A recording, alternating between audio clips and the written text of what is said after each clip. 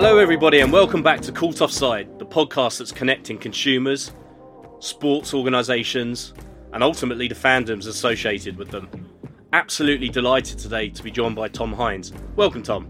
Hey mate, how are you? I'm really good, thank you. How about yourself? Yeah, good, thank you. Good stuff. Well, I know you and I never have a loss of words with each other when we're talking about things that are passionate to both of us. And within all that, data is inherent, obviously, as well. So, Tom, your journey's been really super exciting, from Arsenal to J40 Media. Tell our listeners a little bit about you and like that journey that you've been on. J40 Media is the current venture, which I started up in March this year, which is a kind of sports media consultancy. Prior to that, spent a couple of years at Goodwood, helping them to develop their media business. Spent 6 years at Arsenal, doing something similar, which as a Tottenham fan was a strange experience for the first few weeks, but got into the swing of it.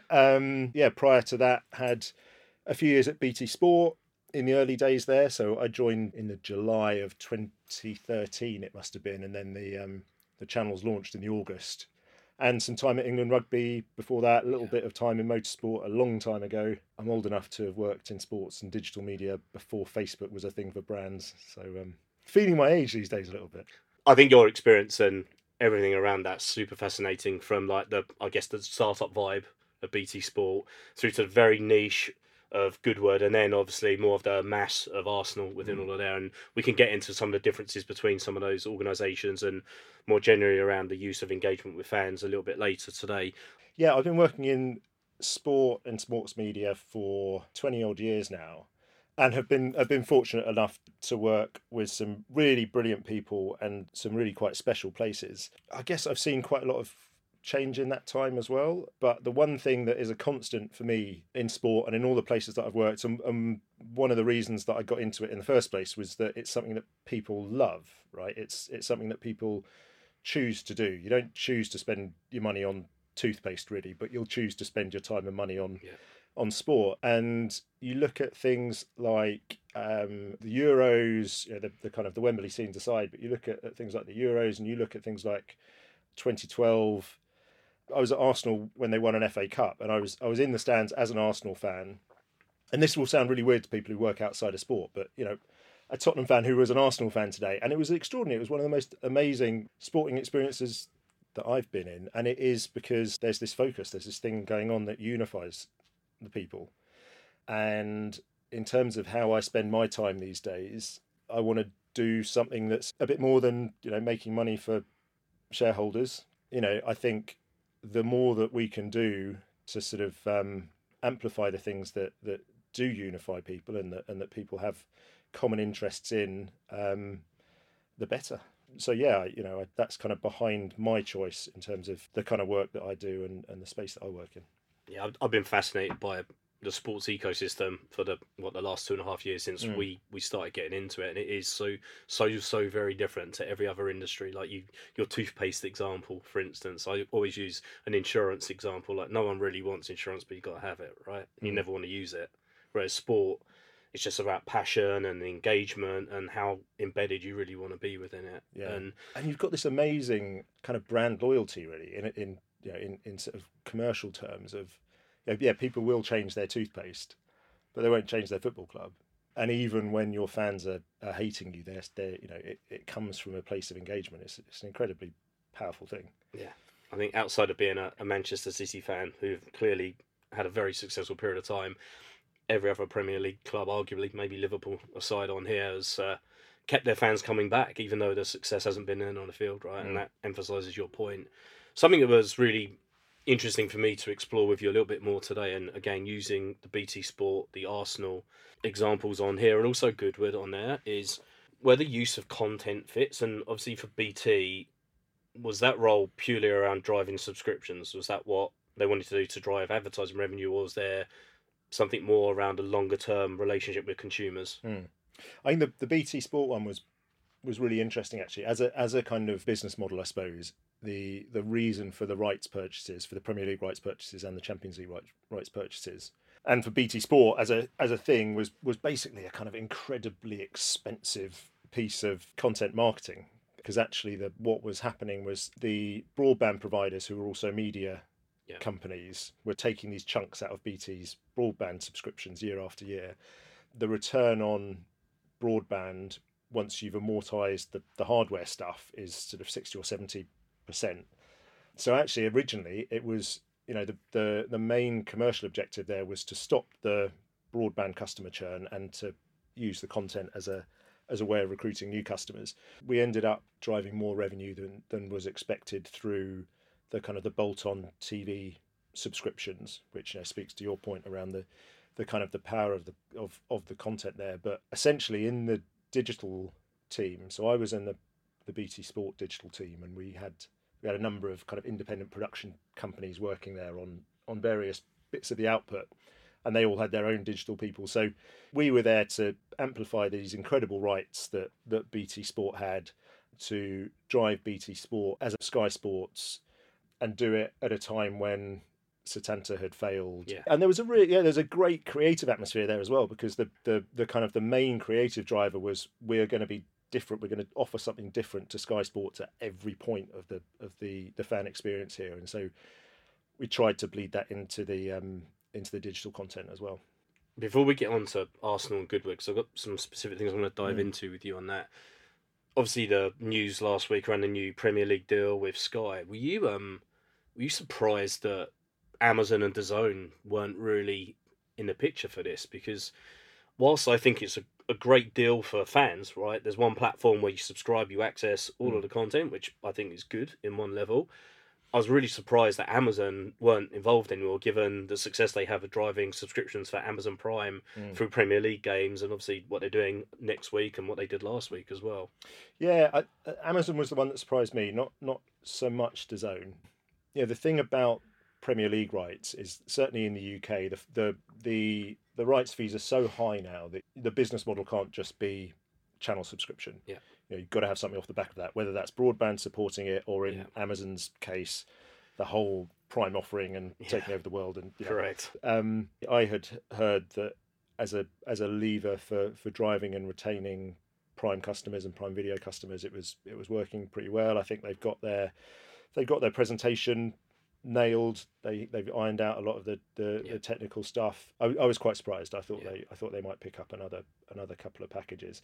And I'm not speaking from any point of kind of being informed on this, but just my kind of instinctive reaction to it is that I think it shows the direction of travel for a lot of sports rights sales, that Amazon's decision there would have been really, really data driven. Yeah.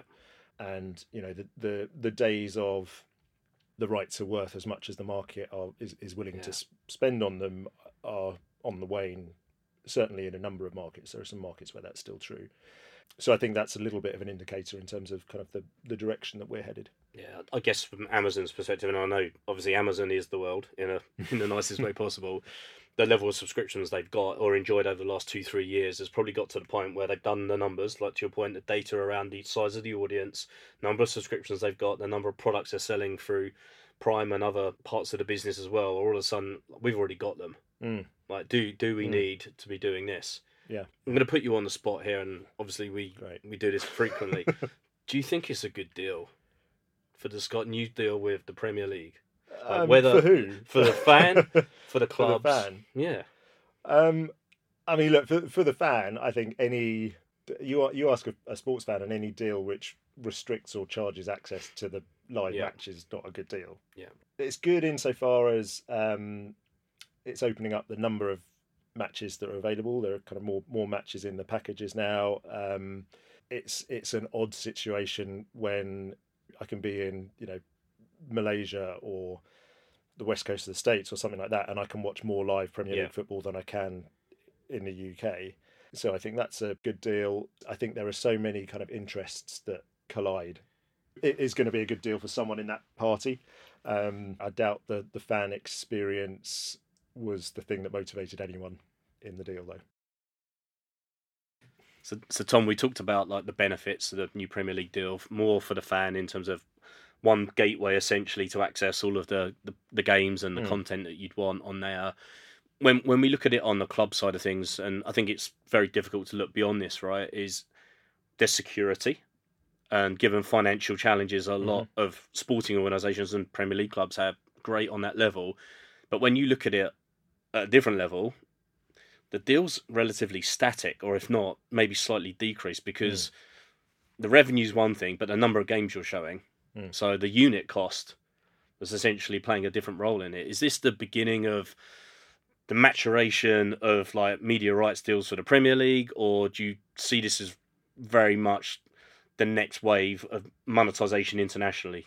I'm not the best person to ask this question to, because about 8 years ago I was saying, well, they've reached that. This is they can't possibly drive any more money out of these rights deals domestically, and the unit price has taken a hit. But the overall revenue numbers have been climbing the last few sales. There is still potential in the international markets. Yeah. For me, one of the things that's interesting around the Premier League is if you look at someone like UFC or WWE.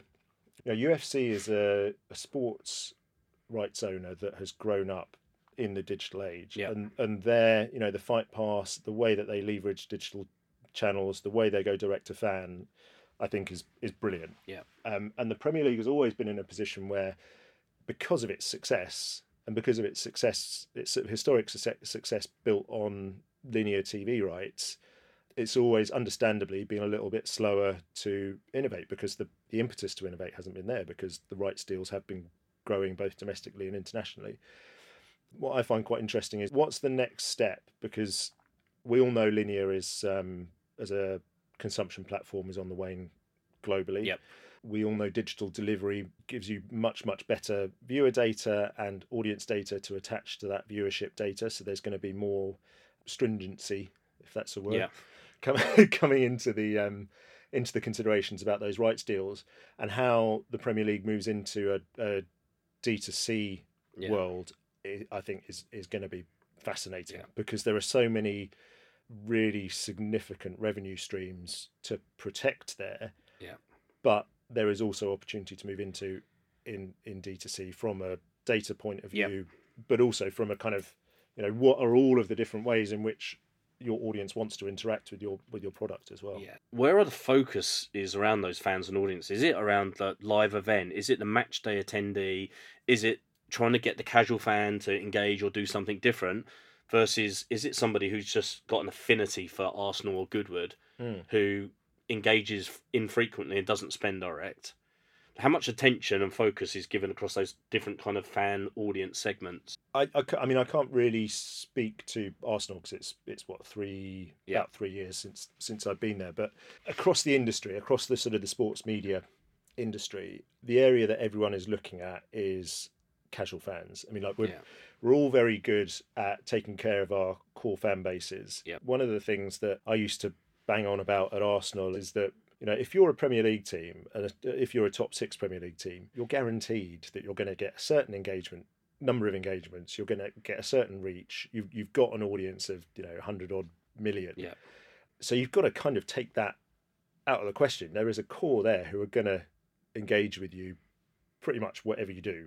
The area that people are looking in now within the industry is, how do we get out of the core fan base? How do we attach ourselves to other kind of passion points that people have, whether that's music or fashion or film?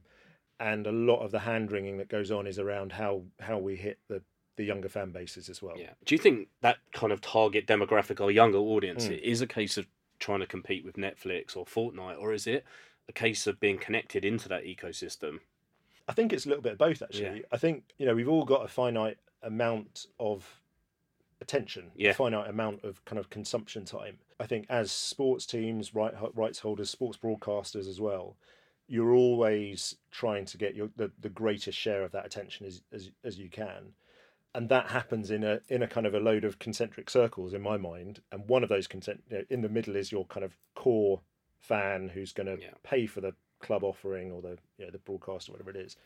Somewhere in those other concentric circles is how do we as Arsenal show up in these other places that people are consuming content and spending their time. And I think that whole crossover world, I find it a bit mind-blowing sometimes. That I remember when I was at Arsenal, we did a sponsorship piece with Universal Pictures, and one of the things we were trying to promote was one of the Minions films. Yeah. And one of the executions we came up with was, okay, we want to get Gunnosaurus, the Arsenal mascot, Yeah. and a minion next to each other beside the pitch. And Universal were like, no, they don't. They exist in separate universes. You can't have Yeah. them in the same image. And now you've got Peter Griffin turning up in Fortnite next to Eminem. You know, it's just, it's mad. I love it, but it's mad. No, I agree with you, and I feel like within sport and particularly football as well, D2C's always been there. Match day and commerce business has always been there, and the club's doing that really, really well, right? But like, I think the next view has to be is around what market, with what fans, with what affinity for the club should we go after, and what's the strategy we should put behind all of that. I've debated many times over, not just on this podcast, but with other consumer brands and sports organisations. The holy grail is not to convert the 100 million social media followers or 200, 300 million, what it is. Imagine a world where you double the size of your database with paying fans. That is not just incrementality, right? That is step change in terms of the transformation of revenue that you could get. I don't know if clubs think like that. What do you think? Certainly for Premier League clubs, there's always been this fire hose of broadcast rights, of live rights money. There's been no necessity for that innovation. I think more and more on the kind of business side of Premier League clubs, that thinking is starting to materialise. You know, Arsenal, for a few years before I joined, the biggest area of investment outside of football was in CRM. They're extremely good from a kind of direct marketing point of view. It's all within the context of the live rights being over here. Like the really leverageable thing is over here and is already sold by the time the clubs start working on it. So I think the awareness is growing that the direct to fan piece and the zero party data as well as the first party data are getting more and more important. Yeah. And is content like the key then in unlocking that direct to fan, or is it part of a toolkit? It's part of it, certainly. And I think it depends a little bit on what you lump into your definition of content as well. The idea that Premier League clubs could compete with the big streaming services is a bit nuts. I think the idea that you can drive significant kind of 8-figure upwards direct revenues from just a D2C content platform, I don't think is realistic in my experience, but that is an element of it. I think what clubs can do better is reward fans for their fandom. Yeah. Everywhere in the world, wherever they are in the world and however they're engaging. If you can drive enough value into that rewards piece, then it becomes a viable D2C proposition. But that can't just be based on content, because the thing that drives sports fans to part with money for content is the live event. I looked at various football clubs and they've got their own TV channels, and it's like watch along of the game. They seem to be curated with a match day fan in mind versus I live in Australia or I live in the US. The fans are the soundtrack, right? And don't get me wrong, there's value of having it, but I don't think they appreciate what the fans want to see and what they want to consume in some of these global markets. What do you think? I'm not sure anyone quite knows what they want to consume outside of the live matches. Yeah. And it's hard enough to get people to pay for the live matches. There's a huge piracy problem in live sport across the board. And I think we're all very used to getting lots of content for free as well. Yeah. Unless it's the really core stuff. Where it becomes interesting is I'm a Spurs fan. So I'm a Spurs fan. I also have, these 4 or 5 other interests, ways of spending my time and money, that sort of thing. How can you as Tottenham Hotspur enhance my experience across the board, starting with the core thing of the match and my connection with Spurs? How can you give me a better match day experience when I'm at home, whether that's in Surrey or in Switzerland? Yeah. How can you deliver me exclusive content around that? And then how can you, as Tottenham, tap into those other areas, partner with those other people and things that I spend money on? That's the space that I think where it gets really interesting. You talk about the example of you're a Tottenham fan, and to build out from you being at the live event or the game or consuming it at home, and then what experiences to create around it. I think the inverse is true if you look at a global fan. They're a consumer that has an affinity for your club. So how do you fit value propositions, and it could be existing partners, into that consumer mindset to deepen that fandom so that they might start to consume and engage more directly with the club as well? Mm. Just football clubs could create the ecosystems and be the holder of the ecosystem that provides the pathway. Yeah. Right? Amazon is a pathway. Yeah. Sky is a pathway. I think the direct to consumer model for the clubs has to be more around that, but in different geographies, and maybe only in one or two geographies.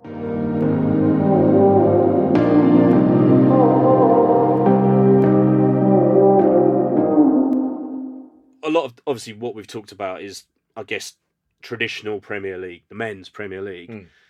Do you think there's an opportunity in women's soccer or women's Premier League that could be very, very different around that direct to consumer? And what are your thoughts on that and how they coexist within the clubs already as well? The pace at which women's football is moving from a kind of a profile point of view and a professionalism point of view, if you like, is phenomenal, and it's brilliant to see as a league that is starting right now in this era of data, of fragmented consumption, of D2C delivery, and of sort of third-party media delivery, in the same way that the UFC has, and in the way that the Premier League hasn't had to.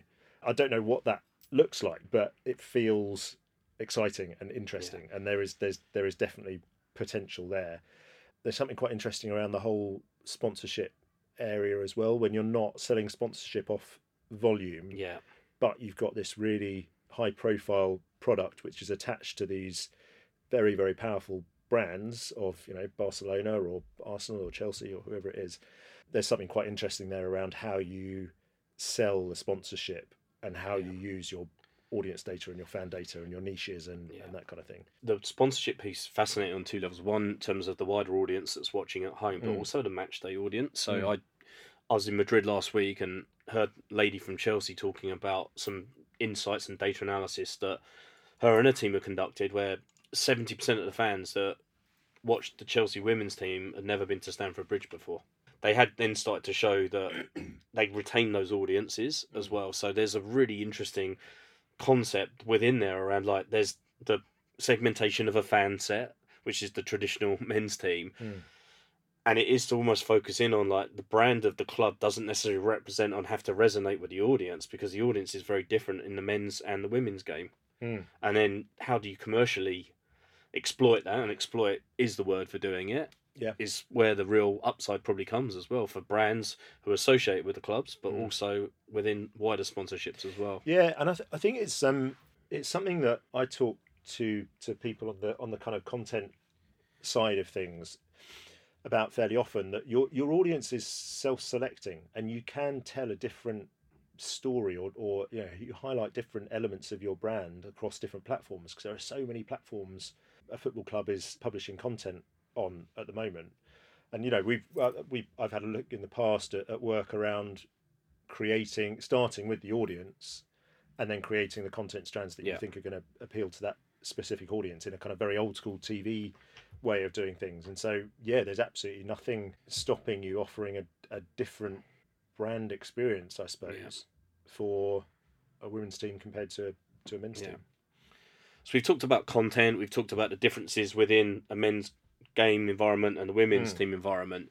Something that you and I obviously talked about previously as well is these fandoms have a lot of adjacent value and a lot of adjacent interest, not just Fortnite and things like that, but, like, I'm thinking music now. So is the opportunity for football clubs to start to provide more audience extension or wider engagement with the team through helping music labels or artists connect with their wider fandoms? Do you think that's a real possibility? I'm really aware that we're talking loads about football clubs here, but I think a lot of these principles run across sports. But what football clubs have is a share of attention.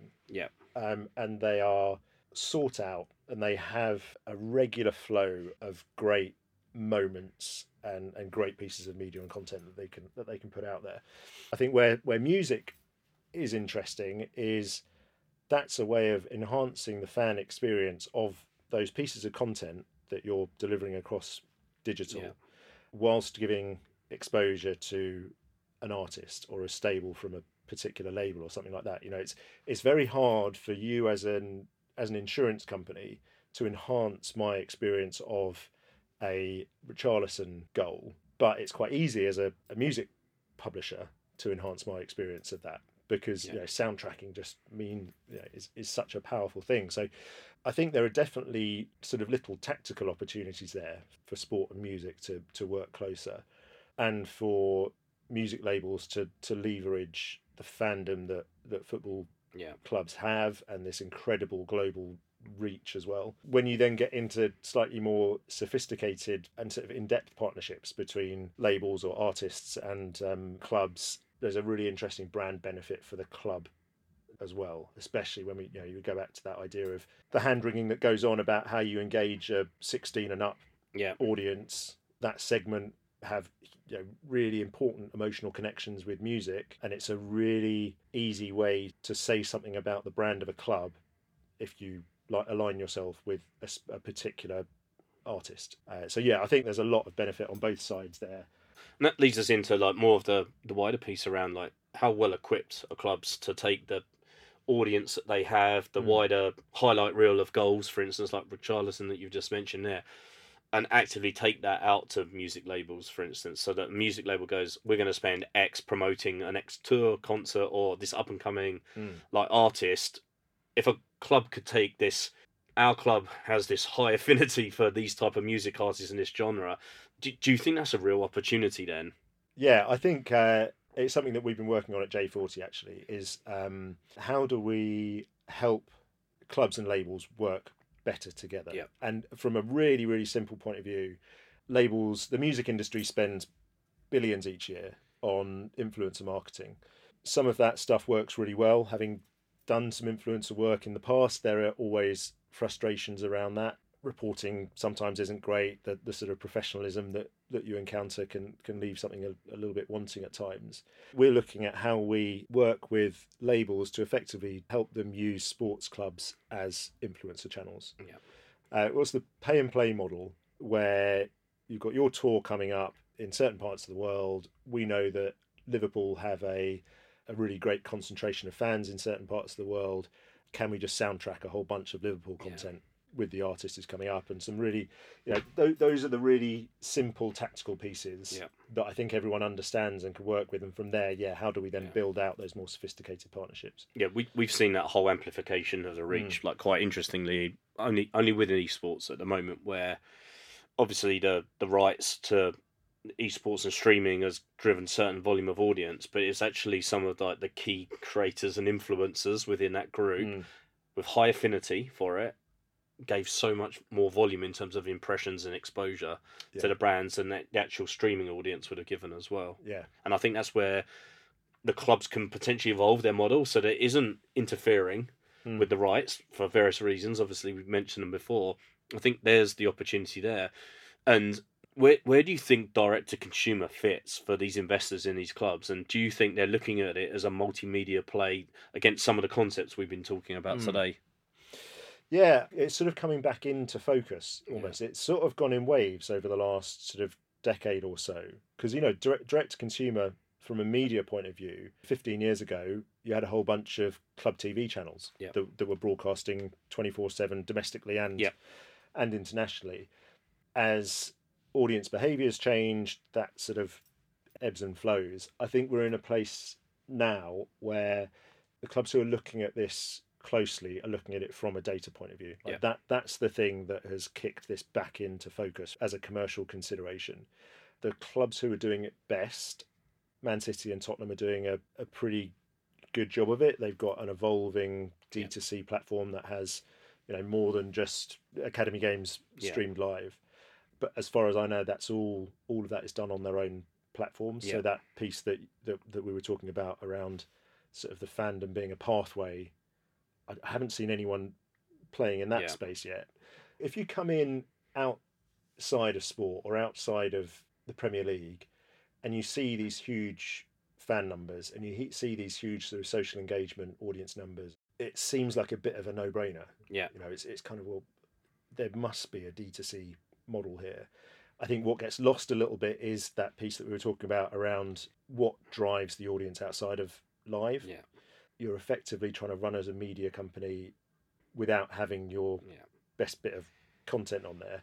I think actually more than sort of thinking of it as a D2C platform, I think more and more people are thinking of it as a meaningful digital membership or remote membership or global membership or something, whereby because of the way in which tech has changed and delivery has changed and media consumption is changing, and with some of the blockchain stuff that's coming in that you can sit on top of your club database, the idea of offering something which is beyond just content is starting to gather a bit of pace, I think. And I think there is a commercial opportunity there. I think it needs some more creative thought than just a content offering. Yeah, I agree with you. I think you've nailed one of the points that we continuously run into is around like the first step on this is how do you take that delta that exists from your database and your hundreds of millions of social media followers and identify the fan groups or segments that you have the highest probability to try and convert to a direct digital proposition. It has to be a very different proposition to what they're used to consuming because they can get that elsewhere. So it's got to be different there. Then it's sizing it in terms of like how much money can we really get, and like we've looked at this, and for the big 6 Premier League clubs, we've been quoted many times around 850 million being left on the table. Well, is it really being left on the table versus being achievable, right? And I think we're talking around some of those things today. And I think outside of all of this as well, it's the value of increasing like that direct digital connection should be seen through the lens of actually creating more value to sponsors as well. It's not just a direct revenue play, it's an indirect piece. And final thing that I really want to put you on the spot with today, ownership of these clubs, right? And it's changed significantly in the last 10 years out there. And obviously Manchester City have been well publicised around multi-club ownership. And that's been more around like how do they leverage and create efficiency and value across the club. What's interesting for me is how could you, and do you think this is possible, connect all of those multi-clubs, and it could be multi-sport as well, and sell a total sponsorship package to brands out there? The fact that no one's done it yet, says to me that there's got to be. Like, well, it's one of those things that on paper makes absolute sense. If you can activate on a global level and a local level and cross sport, then why wouldn't you? And I wonder whether it does actually come down to structure insofar as the different clubs within one ownership will be acting as their own sort of siloed entities, and just from a kind of ways of working point of view and an objective point of view, and actually, how do you then divvy up the value of that deal between the clubs? And I think there's bigger, more nurtured traditional media organisations have clearly nailed that, right? You look at Disney with all of the franchises and propositions that they've got; they've been able to do those things. I think the other interesting thing for me, and it's one of the things that has driven the thinking behind that work that we've been doing between music and clubs, is if you were a pure media company with the sort of audiences and engagements that Premier League clubs are getting, or the Knicks are getting, or whatever, you'd monetize in a very different way from how club media is able to monetize now, because club media has a whole load of constraints